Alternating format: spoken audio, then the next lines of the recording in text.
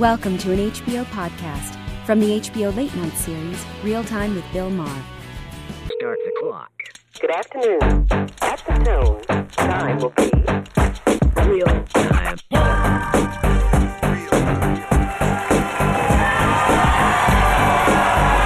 Hello, everybody. How are you? Thank you. Thank you very much. Thank you very much. How you doing? Thank you. I've missed you too. Oh, thank you very much. Thank you. So great to be back. Yes, we were off for the month of July, and I have been welcomed back by 2 Republican debates. Thank you, Jesus. 2, did you see both Republican? How to describe this experience? Have you ever taken ecstasy? It was the opposite of that. Okay. And they should have spaced, I think, the 2 Republican debates out more, because my brain was still trying to recover from the tsunami of stupid from the first one.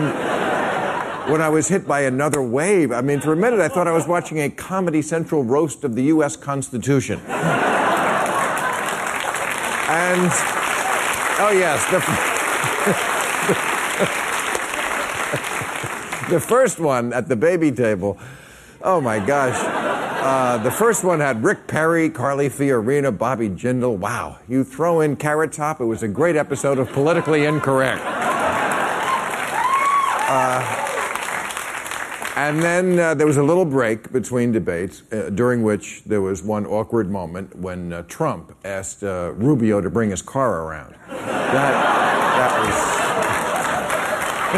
That was a gaffe, I will admit. And then the main event, and as always at Republican debates, they first brought out Reagan's skull so they could all touch it for luck.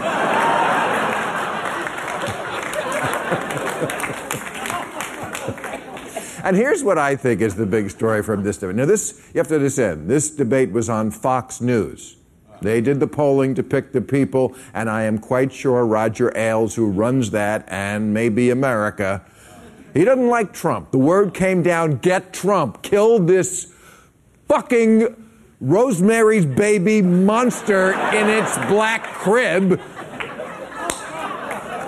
I swear that's exactly what he said. So they let Trump speak 3 times more than anybody else. And he did. He revealed himself to be nasty, Boris, sexist, ignorant, smug.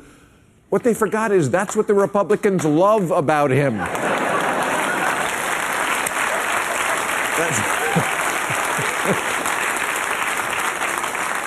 That's why his numbers are double of the guy in second place, who's Jeb Bush.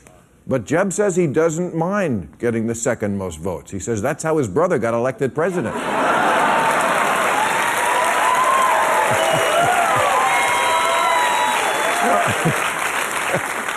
Look, to understand today's Republican Party, and I know you want to, you have to understand that despite the fact that they had on the stage 5 governors, 3 senators, a brain surgeon, first and foremost, they wanted to get the opinion of Donald Trump, a ham-colored cartoon character from I Love the 80s. I mean, once you accept that, the rest of the night makes perfect sense. Mr. Trump, your thoughts on War and Peace, and then we will go to Morgana, the kissing bandit, on deficit reduction. Dr. Ruth on entitlement spending, and Mr. T, what about abortion in the case of rape and incest? Beetlejuice, you have 30 seconds for a rebuttal. But you know who Republicans are actually mad at today? The moderators. They thought they were too... I got to give them credit. They were tough. Especially Megyn Kelly went right at them. Wow. Yeah. No, she can be good. She wasn't mincing words. Ben Carson, you don't know dick about anything. What are you doing here? Trump, you're a huge sexist asshole. Marco Rubio, are you old enough to buy beer? Scott Walker, what's wrong with your face? You look like the kid who's carrying a dead bird in his pocket.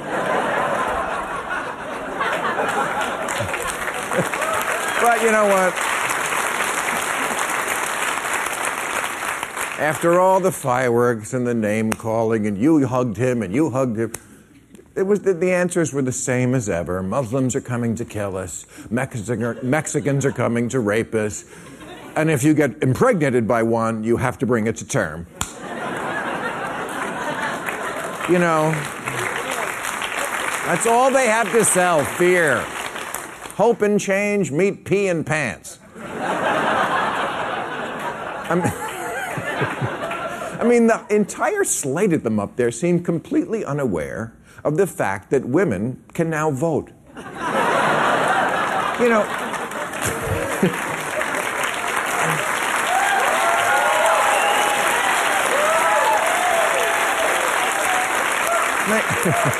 Megyn Kelly asked Trump right off the bat about Trump calling women fat pigs, dogs, and slobs. Trump's answer, I don't have time for political correctness. He's like one of those construction workers in the 70s. They got nice tits. Oh, what, I can't compliment a lady anymore?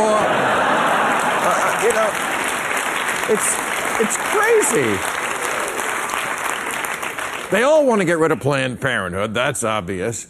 I mean, they talk about vaginas like they're the Northern Lights. You know, I've never seen it, but my friend has. I hear it's breathtaking. All right, we got a great show. You're a great crowd. We have Lieutenant Governor Gavin Newsom of our state of California. We have Mary Matlin and Steve Schmidt are here, and a little later I'll be speaking with the Atlantic's Caitlin Flanagan. But first, please welcome the distinguished professor of meteorology at Penn State University. My old job, yes, we always have to say that. And co-author of Dire Predictions, Understanding Climate Change, Michael Mann. Michael Mann. Hello, Michael Mann. Well, you're not the director, Michael Mann. No, he's my brother. You must get that all the time. There's a director, Heat, Last of the Mohicans. No, I've never heard that joke before. Okay, all right. So you're obviously here tonight because Obama did something substantive this week. He got lost in all the horse race bullshit, but I mean, he actually did something amazing. He unveiled his climate plan. We are going to be cutting emissions, power plant emissions, coal mostly, by I think it was 32% by the year 2030. Okay, my first question, won't we all be dead by then? No, the good news is, we're still at the point where we can make the sorts of cuts in our carbon emissions that we need to make sure we don't get irreversible, dangerous climate change. So it's not too late? It's not too late, but there's a... But you'd have to say that anyway. Well, what I will tell you... What are you going to say? It's too late? Then you're gone. I'm over to the panel. It's a fair point. It's a fair point, but there's an urgency yes. to acting on this problem, unlike anything we've faced before. If we do not turn our emissions around within the next decade, then we do lock in those potentially irreversible changes in climate. We're already seeing negative impacts from climate change. I don't have to tell that to Californians. When you look at the wildfires, the droughts that you're facing, we're already seeing dangerous climate change. But if we don't get this problem under control soon, we are going to see, we are looking at the veritable tip of the iceberg. Right. I just say that because I think it was in 2003 or 4 that James Hansen, the famous NASA scientist, said, if we don't do something in 10 years, we've passed the tipping point. Well, we passed that 10 years. Well, and Hansen has been prescient. He made predictions. Well, that's not good. That's terrible news. But Hansen also is optimistic, as I am, that we can still, prevent that from happening. Or else no one will ask you on these shows. No, I'm kidding about that. So I noticed that the Republicans did not mention global warming once in the debate last night. It doesn't exist in their world. They've also moved on from the talking point of, I'm not a scientist.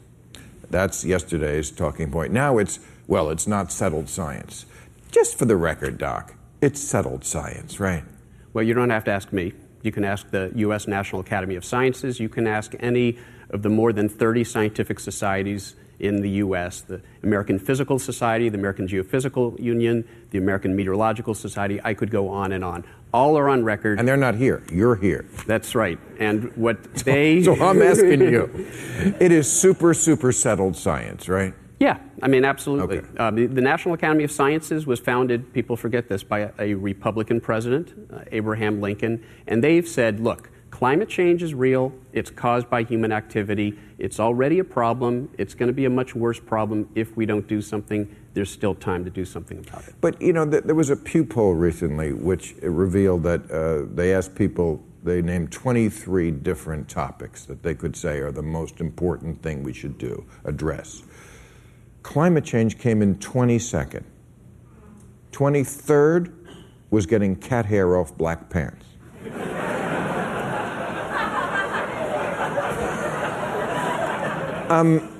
You know, Obama's trying to do something, but the president in a democracy can't be that much better than the people. They kind of have to be with them.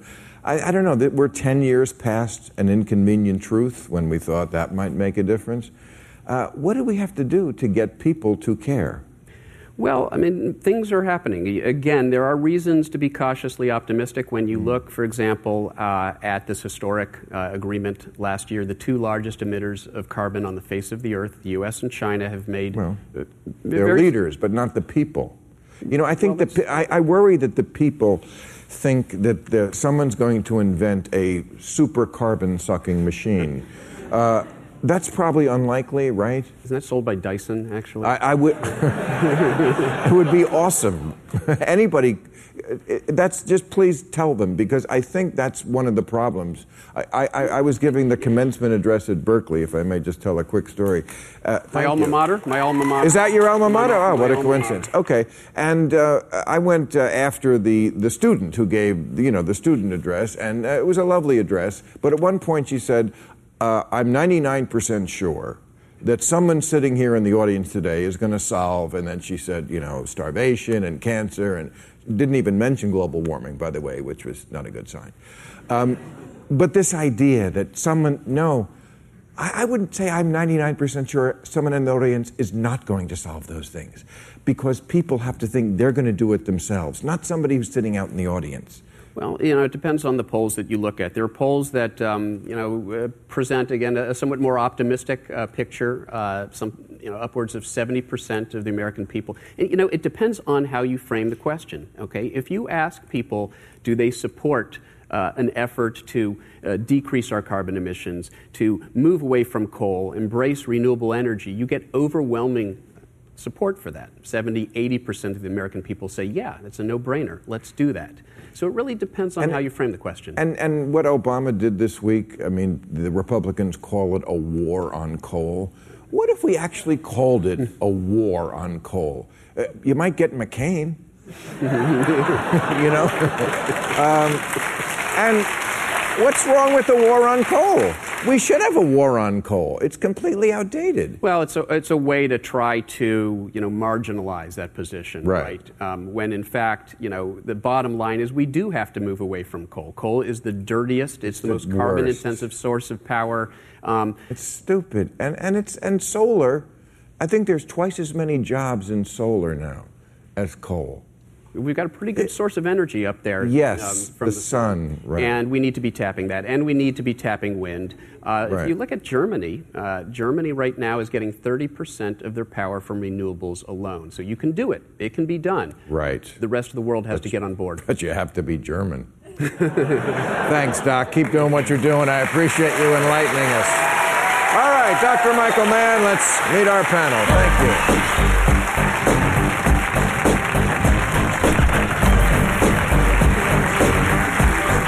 All right, here's our panel. He's an MSNBC analyst, vice chair of public affairs at Edelman PR, and former senior advisor, we remember that well, to the McCain-Palin presidential campaign. Steve Schmidt is over here. Steve, how you doing? You all know the lieutenant governor of our state, Gavin Newsom, is here. Oh, running for governor next time. And she's a former assistant to President George W. Bush and counselor to Vice President Dick Cheney. Mary Matlin back with us. Hey, Mary. Great to see you. Okay. So obviously we're going to start talking about the debate last night. We made it so that we came back on the air right after the debate. It's very exciting. We planned it for you. We planned it on them. Let's be real. We're going to agree right off the bat with you that it was ecstasy. We loved it. You thought they did well? I thought it was a full spectrum ecstatic show. Yes, you're right. Well, okay, I would say it was a full spectrum of ignorance, but okay. We'll get to that in a minute. I want to... It's very early, but I want to make a prediction. After one debate, I'm going to make a prediction. Who's going to be the ticket? Rubio, Carly Fiorina. Because the Republicans cannot win without some women and some Latinos. There. Now, if this turns out to be true, I will look like a genius because it's only August 2015. And if it's not, it's only August 2015. You could be a genius for the wrong reasons. It's not that we need a woman and Hispanic. We need a conservative. Well, they're conservative. They are. That's why Very she jumped to she's a superstar and she's brilliant. She happens to be a friend. She wanted to learn how to read the Bible. She ran Hewlett-Packard into the ground. No, she did not run it into the ground. Do you do any fact checking? You know how smart she is? She is very smart. She wanted to understand the Bible, so she taught herself Greek. She's a very smart woman, and she... Well, that's a dumb idea right there. Okay. I want to understand a book written by Bronze Age desert dwellers who didn't know what a germ or an atom was or where the sun went at night. So you've never read it? I have read the Bible. I took a whole course in it. It made a lot of impact. It's stupid. Anyway, and wicked. Can I just pick up, and we can talk about Rubio and Fiorini, but I thought you brought it up just a moment ago. I think it's profoundly important, the debate. What wasn't discussed last night? Climate change wasn't discussed. Yes. Social mobility wasn't discussed. Income inequality wasn't discussed. Issues that matter deeply on policing, Black Lives Matter. I mean, we didn't even have a discussion substantively about the economy. It was an extraordinary debate for what we didn't hear last night from these candidates. Maybe you should have been the moderator then, because they were answering questions. Well, by the way, some were answering questions, others were just doing the conspiracy of silence, just on global warming. I mean, we live in a state that's on fire all the time. Yeah. Fire season now is 78 days longer than it was in the 1970s. Yeah. To not even bring this up, I find personally insulting. Do you not believe that climate change is real and man-made and happening and needs to be addressed? Our two Republicans? I believe climate change is real. Well, then you're not but I will say this: if you want to impose $1 trillion of cost on the economy, what are the results? What are the results, or is it all emotional sentiment? You go to China, Bill. You step off the airplane. You'll be nauseous within 30 seconds. Your eyes will be watering. You can't breathe the air. And that's so you impose the cost on the U.S. economy while nothing happens in China, nothing happens in India. It's a global problem. Wait a second. We just made a deal with China, and by the way, they're ahead of the deal. We're not. But Bill, are you kidding me? No, you go to Beijing. Yes, today. And tell me that the air is cleaner in Beijing than it is in California. You're having a bad night, Steve. Apparently you didn't hear me. That's not what I said. Of course the air is bad in China. I said they're ahead of where they have to be on the deal. They're anxious to fix it. Well, but I think it's interesting. We're denying it. I think, Bill, this is really interesting because Steve deserves a little bit of credit. He worked for a guy that actually did some decent things on the environment, Arnold Schwarzenegger. He set forth our low-carbon green growth strategy, and we've begun to radically change the way we produce and consume energy with our cap-and-trade program. We're growing our economy as we're reducing our greenhouse gas emission. We're the tentpole in terms of the comprehensive strategy to reduce greenhouse gas emissions for the nation. And in many respects, what the president just tried to do was replicate the successes of California. So this is not an ideological debate. This is not about bankrupting the economy. This is about growing our economy and being competitive. Let me throw in a fact here. This is fucking up your mic. Or your head? I'm just going to be a minute. There you go. The cross. Sorry. I'm melting. It's under here. Just know that it's there. Oh, you've got me with your imaginary friend. Never have I've seen anybody work so hard to deny the existence of something. You're dedicated to denying the existence. We're going to get to this issue, but you know what?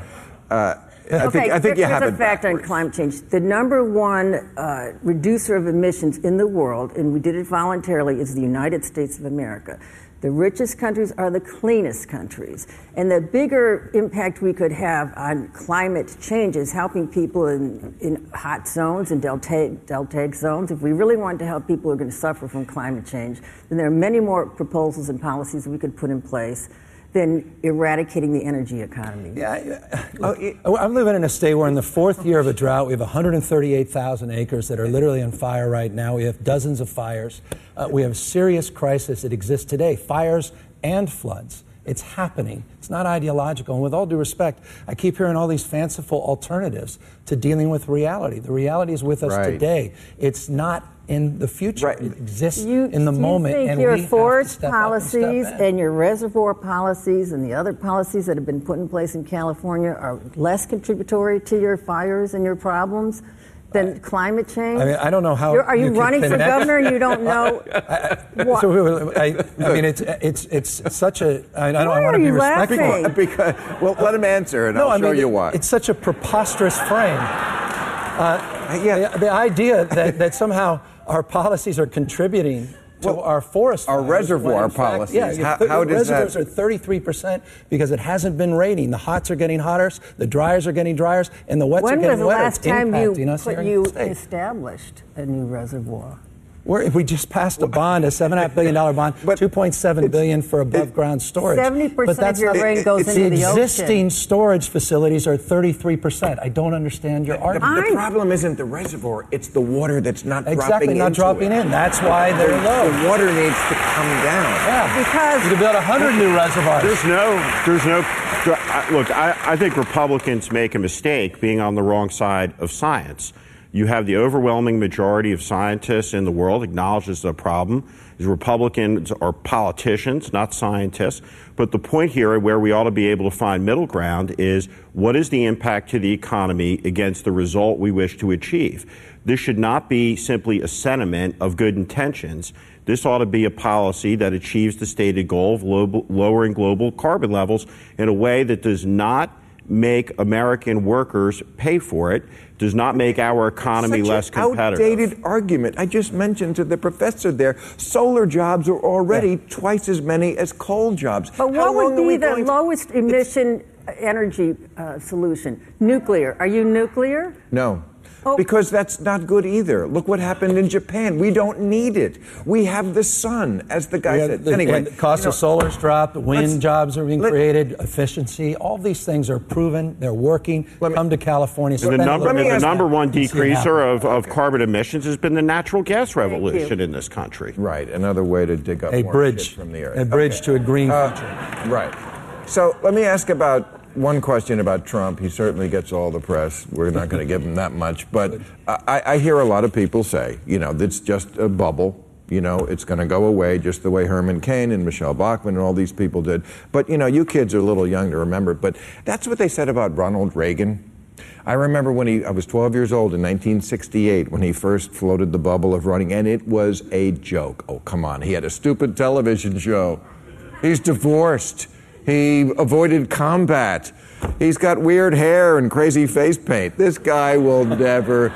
So for all those people who say Donald Trump could not go all the way, I don't think they're right. They didn't say he would get this far. And obviously, I don't know what the results are from last night, but Fox tried to put a stake in him, and I don't think they did. I agree with you completely. Crazy to dismiss his chances to be the Republican nominee. When you have 17 candidates in the race, he's polling at 25% right now. He may collapse, but he may not. And you can certainly be the Republican nominee getting 25, 26, 27% of the vote. And his message is powerful, which is our leaders in Washington are incompetent. The country is falling apart. I'm going to fix it and make America great again. He's not talking about policies. A lot of what he says is nonsense talk, but he is saying things. Steve, listen. He is saying, other than the fact that he has no policies, he is saying out loud what millions of people across this country are screaming at their television sets every night. And the notion he can't win, I think, is dead wrong. But like take, for example, what he said about Obamacare. I will repeal it and replace it with something terrific. Yeah. Right. Is that... that is the best way to describe something terrific. The best way to describe his rhetoric and policy, it has the form and substance of fog. There is simply no there. There's no Nothing real about this. But do people care? I think this is wearing thin. I thought last night was the beginning of the process of decoupling ourselves from him. And I think once the media starts focusing on the other candidates, that's when he begins to shrink. And I just see that as inevitable, respecting your example of Reagan. This is no Reagan, and I'm not here celebrating Reagan, but there were a little more principles attached to Reagan's approach to governing. Yeah, he was a little better than something terrific. Here's what he has, and I admit he'd have a better chance of going all the way if he had hair like yours, possibly. But Dream on, his lady. Message. I'm saying we know. Up here. When's the last time you saw James Carville's hair? I like that hair. We know. I like that hair. It's been a long time. Listen, here's what he has. It speaks to Steve's point. Which has been driving conservatives crazy, right-wing nuts like me, for 2 cycles now. He has confidence, and he's not defensive, and he doesn't accept the premise of the question. And conservatives want somebody who's going to stand up for what we believe in, and he's at least standing up for the principles.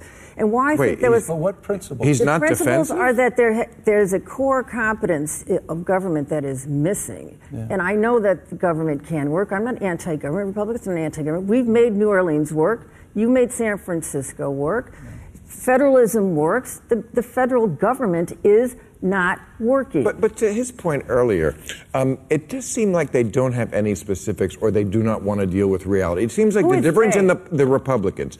It looks like the Democrats at least deal with reality, whereas and look in the mirror sometimes and ask you to as a country, whereas everything with the Republicans is it's the fault of China, Mexico, and Iran, and of course, lazy takers who use their welfare money to buy drugs. Well, I think you saw any one of a number of Republican candidates last night with an aspirational message. Marco Rubio is one of them. Talked about the future, talked about the sharing economy, talked about the displacement of middle-income workers. Amazon, the largest retailer in the world, doesn't own a single store. Now, Donald Trump talking about, I'm going to build a great wall with a great door in the middle. Of course it's all nonsense. Talking Rick Perry, to his great credit, gave a great speech where he talked about Trumpism as a cancer on conservatism, and he's exactly right. But what does it say about your party that the guy who's leading you keep saying is full of nonsense? Yeah. Well,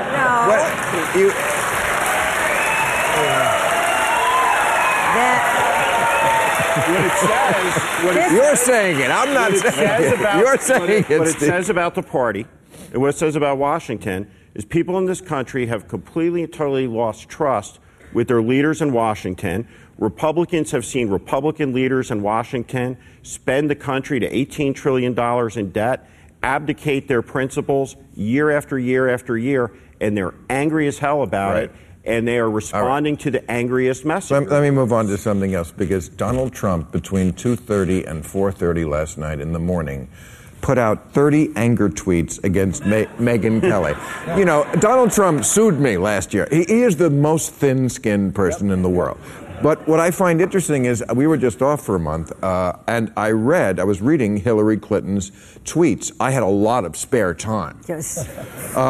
And apparently she gets it that Donald Trump is successful with this kind of blustery kind of going at people. Because look at some of Trump's tweets. This is at Frank Luntz, because he was having an anti-Trump thing last night. Frank Luntz is a low-class slob who came to my office looking for consulting work, and I had zero interest. Now he picks anti-Trump panels. Frank Luntz, your so-called focus groups are a total joke. Don't come to my office looking for business again. You are a clown. Wow, Megyn Kelly really bombed tonight. People are going wild on Twitter. Fun to watch. Yeah. Hillary gets it. This is what works. Would you like to hear some of her tweets Okay. Bernie Sanders. Vermont is a joke. Your maple syrup has no flavor and your forests are boring. I liked you better when you were sitting in the Muppets balcony. See, she's getting it. Lincoln Chafee. 0%. Who's your running mate? The margin of error?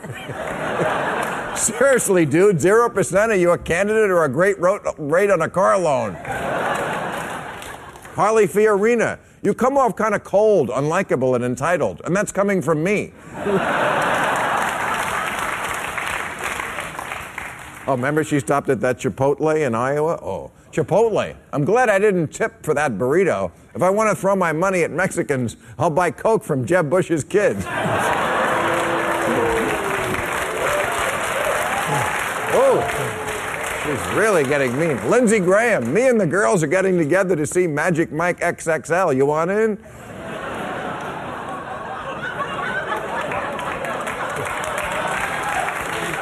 I don't even know what that means. Oh, New York Times, though. She's got a big feud with them. Here's a crossword puzzle for you. 1 across, kiss, 2 down, my ass. Bernie Sanders, I'll give you $5 million to show me your death certificate.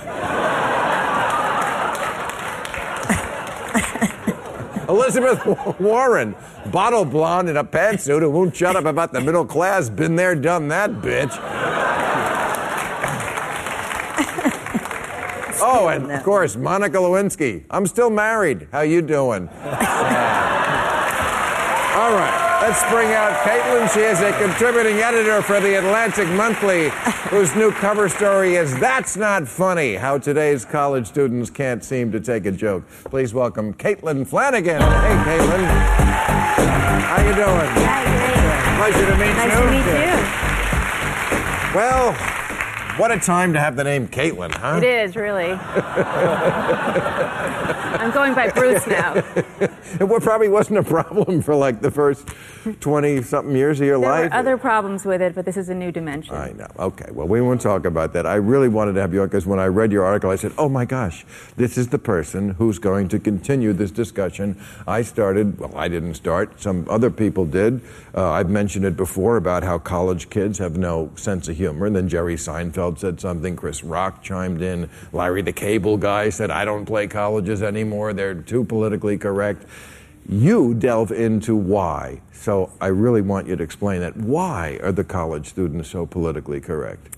Why they're so politically correct now? Well, they're the inheritors of 30 years of identity politics, and that's part of the problem. What is that? That means that, instead of saying we all have general principles by which we live and seek to sort of understand our lives, that I'm going to stand up for the feminist cause, I'm going to stand up for a particular racial or ethnic cause, and I'm going to fiercely guard that and completely stand on the side of that issue. Tribal. Yes, it is rather tribal. So tribal, aren't we? And I think that, it's I don't blame the kids for this. A lot of people really demonize the kids. It's the parents, right? I think so, because, when kids come to college, when they come to any school, they are, by definition, they're ignorant. They don't know anything yet. And it is the moral obligation of their teachers, of the adults who work in that institution, to teach them something, to relieve them of this great burden of ignorance. But there are so many professors who have completely abdicated that position and have just cravenly ceded to whatever these poor kids who don't know anything yet, what they come and say, they're just reinforced by the professors. And the whole system is now being run by these kids who are paying the tuitions that pay the salaries. Well, that's a great point that you make, that probably our idea, you and I, of college is outdated. We thought it was an institution where you learn and explore, and it's really all about keeping the kids paying the tuition. It is. It's become a country club. Right. They spend a tremendous amount of money, which many of them can't afford. That's sort of an immoral aspect of it as well. They kind of lure these kids in with their wonderful gyms and their farm-to-table dining and their idiot, politically correct sort of, humanities curriculum. And the kids end up with these staggering debts that they have to somehow pay off, and with this ridiculous sort of sense of, I'm not saying that the ideas that each of them hold is necessarily a bad idea, but when we were young, I grew up in Berkeley, and, I saw my father was a college professor. The kids who had, really progressive ideas, they had skin in the game. They were getting estranged from their parents. They were leaving school. They were eating kind of brown rice in apartments around Berkeley. They were paying a tremendous personal cost for these political beliefs. But nowadays, these kids, mom and dad write huge checks. They're extremely privileged, they're extremely pampered, and they run around complaining that they're the victim of these microaggressions. Yes. They need trigger warnings in case someone says something awful. And they think that we're sort of these horrible, crass people who don't understand the great beauty of life that they do, and that we don't understand when we're giving microaggressions against them. Right. But if you and I went to the South Bronx and we found some 19-year-olds there, and we said, how much of your day do you spend worrying about microaggressions? Right. They wouldn't know whether to laugh Right. or cry, because they know that we live in a violent country with a gun problem. Yes. You know who else doesn't care about them? Doctors Without Borders. Because they're actually doing something Right. to help the world. Yeah. Right. Not just sitting on the internet like, virtual vigilantes pointing out the bad person. Exactly. And So- again, I don't hold them responsible. It's the nature of youth that you Right. don't know much yet. Right. But the people who teach there should be instructing them Sure. that they should have free speech, they should have an ability to inquire, they should be able to ask any question, they should be able to write anything and subject themselves to the academic or rigorous intellectual Right. discipline, and that's largely gone. And the part I really related to directly was you went to something called the National Association for Campus Activities, Right. where they hire comedians. Exactly. I was that guy in the 90s. I was the comedian. I played colleges all the time. Right. How'd it go? I don't remember because I was, I used to drink with the kids after the show. Okay. I always say, if I ever write a memoir, it's going to be called "Who Was in My Body," because I just always So did am I. like who was in my body, who was like drinking with the college kids after there. But they'd say, "You want to go out for a drink?" I'm like, "Fuck yeah, go out with a drink. I'll Okay. go out with a drink with anybody." But it's interesting because you talk about how these kids come and they audition. This is a big thing because if you get the gig, you make a lot of money. You go from college to college to college, and of course they never hire the ones who are the funniest. Right. One guy did a routine about a sassy black friend, and the audience loved it. Loved it. And the people who were deciding whether to hire said, no, that wouldn't work for us. That's a stereotype. Well, sassy everyone was black going friend. crazy. They thought it was hysterical. There were quite a few African-American young women in the crowd who thought it was really hilarious. course. And then these two white girls sitting next to me said, oh, we would never. And I said, why not? And they said, because we're a very forward-thinking school. And that's perpetuating a geez. stereotype. So, but I don't think that it's a war we have to worry about because we've already lost the war. Right. And I think that the culture war is over. The other side won. And at this point, free speech is nothing more than a nuisance. Yeah, and it gets worse. It was in the news this week that the University of New Hampshire, this sounds like a joke, like a parody on what we're talking about, but they're deadly serious, came up with a bias-free language guide. Can't say senior citizens anymore. Senior citizens was That was itself. the good thing, right? Right. Now you have to say people of advanced age. Like, that makes a difference. Poverty-stricken. No good. Experiencing poverty. What the hell's that? Rich. Can't say rich. Person of material wealth. This obese. Again, obese was the nice word. Right, now what? People of size. Okay. He's making this up. I'm not making this up. Tomboy. Gender non-conforming. Foreigner. Out. International people. Homosexual, same gender loving. I mean, if this didn't exist, Rush Limbaugh would have to make it up. And he's already gotten fat and rich off liberals. Right. I mean, a person of size and whatever, experiencing wealth. Well, Why do we have to play these tedious games in 2015? because it's over. It's over, yeah. It's over. It's crazy. I mean, the things that you were observing 20 years ago and that you've been discussing in the Right. last, 10 or 12 years, they were at one point letting America know what would happen, what the logical end of these things was. We're there. It is the logical end. And who's the fool? I am, because I, unfortunately, have two children who have this horrible idea that they should go to college. And I have no one to blame but myself. And so I'm going to be in the Ponzi scheme myself soon enough. All right. Thank you. You're very good on this.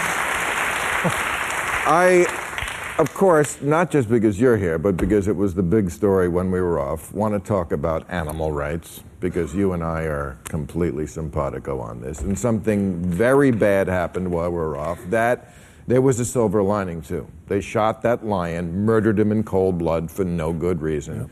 But I've never seen as many people outside of our movement be as aware of it or care as much about it as now. Yep. So this Cecil apparently gave his life for something. Let's use this I'm going to wear a cross with Cecil on it. Okay, fine. Whatever it takes. But let's use this as an opportunity to talk about, and I'm a carnivore and a fur-loving person, but wounded warriors, battered women, troubled children, working with abused dogs and other animals. Or let's talk about the ag gag bill that you and I worked on. Elephants are not being abused anymore in circuses. NIH should not be spending millions of dollars giving rabbits Swedish massages or teaching monkeys how to gamble. So there's an opportunity. Thank you, Cecil, for opening up this conversation where you don't have to. It doesn't have to be political, and you don't have to throw red paint at me. Okay. But Bill, the next iteration of the conversation is a pushback from hunters that are making the case they're the true conservationists. That incenses me. Yes. They use terms like conservation hunting, like somehow we have to kill them to save them. Yes. Because when we pay to kill them, we raise money. Yeah. I mean, think about what was Cecil worth to the economy of Zimbabwe? Millions of dollars. How many tourists go down year in and year out versus a $55,000, $60,000? And by the way, you know this, that $50,000 doesn't go in the hands of the local government, or if it does go in the hands, it goes into many hands of local government, doesn't go to conservation efforts. So it's a specious argument, and it's the one, sadly, they're perpetuating. Ethical kill is another bullshit word they say. And the conflation between this outrage and deer hunting is completely specious. What type of whack job wants to pay $50,000 to go shoot that magnificent animal, behead him, stick the head on the wall, skin him, leaving his carcass there? It's just awful. You know who goes trophy hunting? Men who have trophy wives. Okay? Right. It says a whole lot about the trophy collector, and not very good. And would you like any man who had a trophy wife any more than you'd like any man who has a trophy skin? And look, I do think in this state, for example, the orca whales that are held in captivity, and in Florida, this is another issue. These are sentient animals that should not be held in captivity. And so the fact that this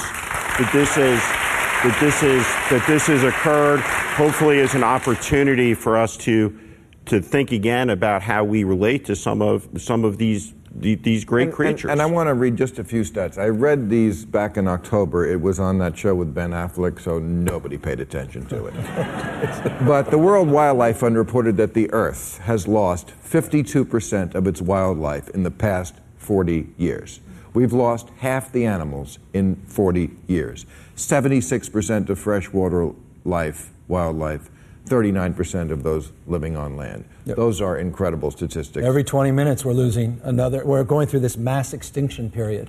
Every 20 minutes we're losing a species on this earth. I mean, and we can't survive without other species. It can't just be us and dogs and cats. No, understand. Okay, so let's get back to what we started to talk about before, because there was a question last night in the debate from Facebook. Somebody asked if any of them, meaning the candidates, have received a word from God. He wanted to know on what they should do and take care of first. And Trump heard God and went, over here. Is that an appropriate question for a debate? That was... the idea that God is talking to the candidates. Politicizing God, I don't think, is a healthy thing, and that was, for me, the most cringeworthy and the most uncomfortable part of that debate. But why and then would conflating they? With veterans. And would they? Have you ever heard a question like that? And would there ever be a question like that asked in a Democratic? Yeah. No, because they're more rational. And there was. They were asked a question. They were asked. But they would never ask that. They're right. They would put aside all the cuckoo questions. They wouldn't ask those questions because they'd be talking about global warming and real problems. Yeah. But also,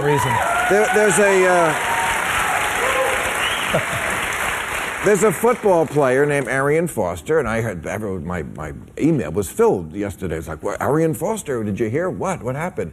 Well, there's an ESPN magazine that had an article called The Confessions of Arian Foster. Like, this is a deep, dark secret that he's secular and he may not believe in God. Yeah. And, atheists, 7.5 million Americans, agnostics, 9.8. By the way, they're the same thing. People like to try to make a difference. There is none. That's 17.3 million people. The last Pew poll, Christians were down from 78% of America to 70%. Victory. And the nuns, people who don't, these are not all atheists, but they have no religion. 38 million people. They're second now behind evangelicals in America. It's about time we stop pretending that this is a small group of people, that coming out of the closet about it. There's a lot of people out there, probably some in the audience here tonight. Yeah. You're conflating two things. You're conflating a frustration and an anger with institutional religion, with faith. They're two different things. Many people are upset with the church, but that doesn't mean... I'm not conflating them, but they are two different things. But atheism is a belief. But it is not a belief. It's the absence of a belief. But you have to be absent from believing that something is... Okay, I'm a convert... It's like saying abstinence is a sex position. It is. But it's not. You don't have kids in college or going into college. If you have kids our age, abstinence is a sex position. Yes, No, it's the absence of one. Okay. So you're familiar with Dana Perino? Yes. Okay. Colleagues. We're all colleagues. Right. She worked for Bush, right? She was the spokesman. They asked her once about removing under God from the Pledge of Allegiance. She said about atheists, I'm tired of them. If these people really don't like it, they don't have to live here. Yeah. Can you imagine that saying that about Jews or Latinos or homosexuals or anybody else? That doesn't even sound like Dana, does it? Well, it's a direct quote. Okay, maybe it's true. I'm defending a person that I know, and I would say the essence of my faith, I'm a Catholic, I'm a convert, is reason and faith, and it's tolerance. You can believe what you want, and I believe what How am I hurting you so by believing? You're not. But this is something you would not tolerate if it was directed at anybody else. I'm just making a point about atheists in America. And by the way, at the debate last night, the geniuses there think that ISIS and Iran are the same thing, even though they're bitter enemies. We're back to where Bush didn't understand that there are Shiites and Sunnis in the Muslim world. Well, look, we would have been much better off in the debate, right, asking questions that showed whether these candidates understand the difference between a Shia, a Sunni, and a kangaroo, as opposed to our questions. And once again, Steve, these people are utter idiots, and they're my party. I don't understand how you can I know for sure that there are a couple candidates up there that have deep understanding of these issues, and I'm pretty sure, listening to some of the answers, that there's some of those candidates who have no understanding of some of those issues. And it's important as we go through this debate process at a dangerous moment in the country's history, in the world's history, that we understand who does get it and who doesn't get it. Okay. Thank you very much, panel. I have to move on right now. The new rule. Okay.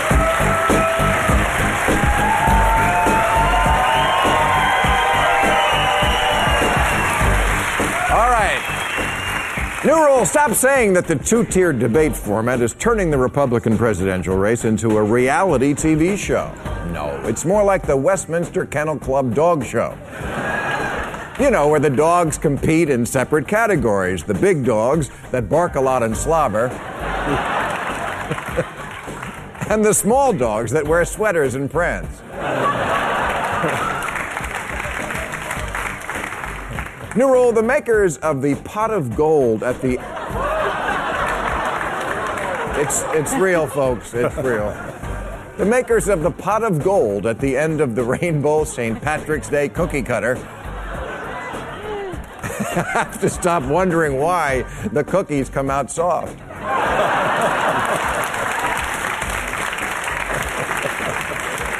It's not you, honey. It's St. Patrick's Day. A guy has a little too much to drink. It could happen to anyone. Have a cookie. New rule, let Bill Cosby keep his Medal of Freedom, but maybe put a bell in it.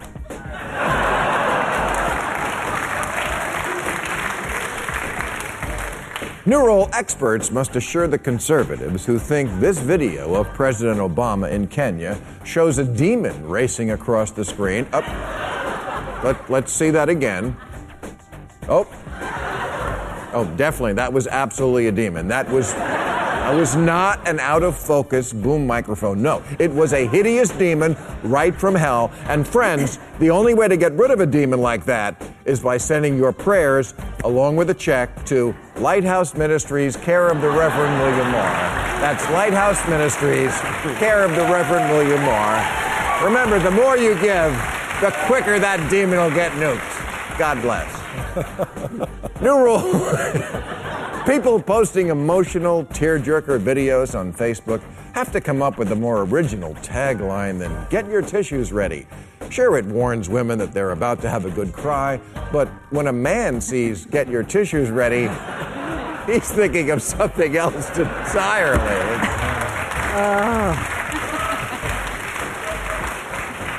And finally, new rule: when a dentist has 60 grand to drop on a safari, that's when we know there's too much sugar in the soda.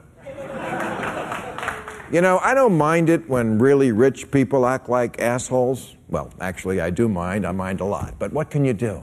Of course it wasn't right when Donald Trump's asshole son, doucheface von Shitheel Trump III, snuffed out the life of another beautiful animal to forget about his tiny dick. But I understand it because he's really rich. But a fucking dentist gets to do this? Your office is in a strip mall next to a Korean nail salon. You make a living scraping plaque off people's teeth. And by the way, if you're a dentist itching to travel to another continent to kill something, next time grow some balls, go to Syria, and take on ISIS.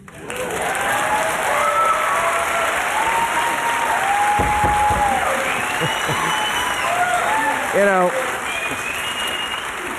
we do have a moral crisis in America, but it doesn't come from saggy pants or gay wedding cakes or Hillary's emails. It comes from worshiping obscene wealth, so much that posing next to the carcass of an endangered species is a way of saying, hey, look at me. I'm a soulless prick, just like the super rich. This wasn't even about the lion. Next year it'll be buying a bottle of wine for 10 grand, or crashing a sports car into a Chuck E. Cheese, or hiring a Sherpa to lug your fat ass up Mount Everest.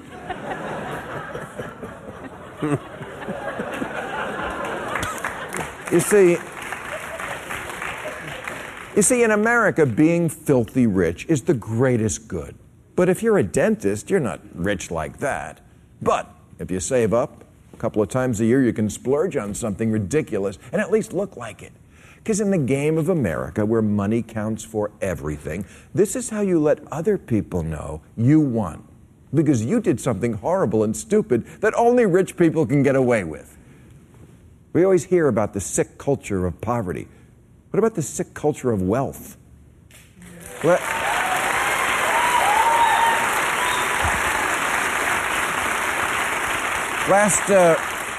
Last Halloween, there was an anonymous letter printed in slate from a wealthy homeowner who complained about trick-or-treaters from other neighborhoods knocking on his door. He said, Halloween isn't a social service or a charity in which I have to buy candy for less fortunate children. Wow. Save some Scrooge for Christmas. Or take the example of what's going on here in California, where we're having a little problem with water. There isn't any. When James Taylor comes here and sings, I've seen fire and I've seen rain, he just says fire.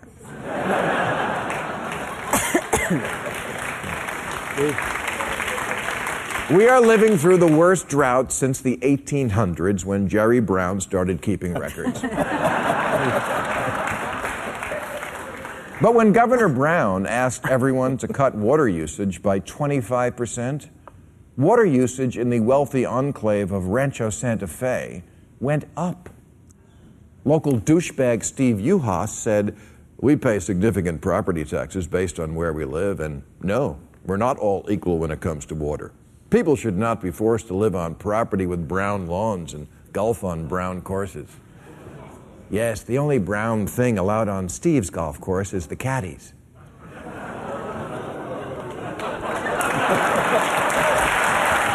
What are they booing me for? And now they applaud me for giving them the finger. And interior designer Gabe Butler chimed in, what are we supposed to do? Just have dirt around our house on our 4 acres? Yes, that's what land is. It's dirt. What did you think was under the grass? Tile?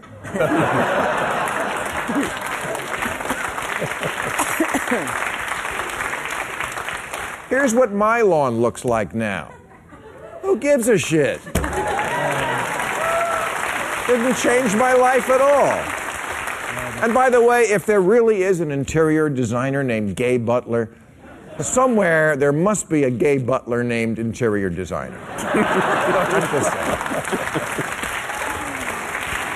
Now, I'm sure that the majority of very rich people have always been greedy and selfish, but this crowd today takes it to a whole new level. Somehow it's not enough to spend lavishly on themselves. They have to actively take from others their water, their benefits, the last bits of beauty in the world. In his non-apology apology, Dentist the Lion Hunter used the word legal over and over. What he did was legal. Sure, because the rich buy politicians to write laws to say that whatever they want is legal.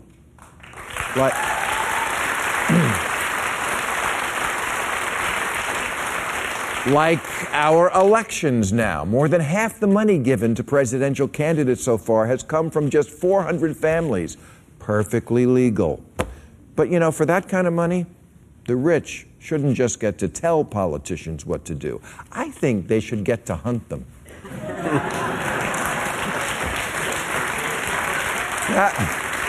That would be the ultimate trophy to go with your trophy kill and your trophy car and your trophy wife. What could be better than a trophy Republican candidate's head on your wall? Scott Walker's